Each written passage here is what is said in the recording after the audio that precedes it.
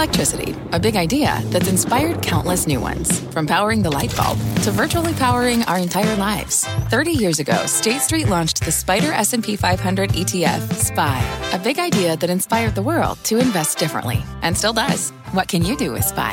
Before investing, consider the fund's investment objectives, risks, charges, and expenses. Visit ssga.com for a prospectus containing this and other information. Read it carefully before investing. SPY is subject to risks similar to those of stocks. All ETFs are subject to risk, including possible loss of principal. Alps Distributors, Inc. Distributor.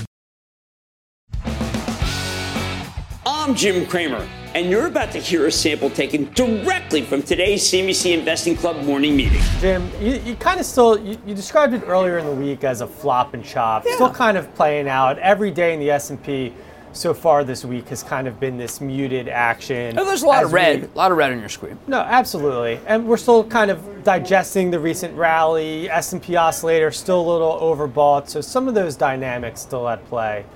At the same time, we have to recognize that individual situations like Salesforce, which we own, like CrowdStrike, like Palo Alto, which we own, like Snowflake, these are the stocks that today are powering. Now, remember, that's kind of what I used to call a major chord and minor chord. It's a minor chord. The major chord is the rebirth of a lot of, say, the Russell 2000.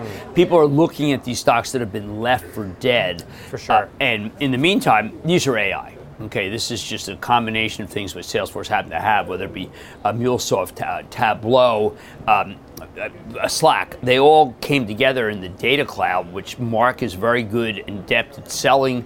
When people are trying to figure out, look, I got to get AI, they go to Salesforce and they go to ServiceNow. Because those are the companies that they're used to getting answers from. As someone who used Salesforce, I can tell you they gave me far more answers than just how to sell a sub.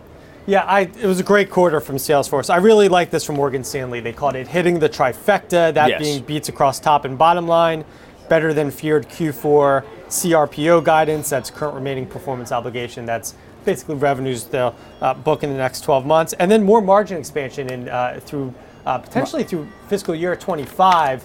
Amy Weaver, CFO, on the call talking about 30% being the floor, not the ceiling. That was very important. And then they're also talking green shoots in deal environment, which I don't think many saw coming. 9 of its 10 top 10 deals in the quarter included 6 or more clouds, 80% increase in deals valued at more than $1 million. So that's exceeding what management's expectations. So you're having this margin story continue with steady double-digit growth. It's very interesting to have to fire a huge number of employees and have your revenue soar. That's obviously the holy grail. It means that they did have a lot of people who were not contributing. I also think that Mark was repeatedly mentioning to be the Amazon Web Services contract. They could pick anybody. They picked Salesforce. And at the same time, remember, they did put in that 9% price increase. That was the first price hike in years. Yet you still have attrition still at historic low levels, around 8%, where it has been quarter after quarter. So that's just a good sign of, once Salesforce, once they get their suite of products in there, it's very hard to leave. Yeah. Start your day with my outlook on the daily market every morning at 10:20 a.m. Visit CNBC.com/morning take to access all the benefits of being a CNBC Investing Club member. All opinions expressed by Jim Cramer on this podcast and in connection with the CNBC Investing Club are solely Cramer's opinions and do not reflect the opinions of CNBC, NBC Universal, or their parent company or affiliates, and may have been previously disseminated by Cramer on television, radio, internet, or another medium. No specific outcome or profit is guaranteed in connection with your reliance upon or other use of the content from Cramer. The opinions offered in connection with this podcast and the CNBC Investing Club are not an attempt to induce any particular trading behavior, investment, or strategy. You should be aware of the risk of loss in following any strategy or investment discussed in the content from Cramer. To view the full CNBC Investing Club disclaimer, please visit cnbc.com/investing club disclaimer. Your business moves fast, like uploading a big presentation right before the meeting, processing multiple orders at the same time, trading files back and forth fast. So, sort of fast internet just won't cut it. That's why more customers choose Comcast Business. And now, we're introducing our fastest internet plans yet. It's ultimate speed for business.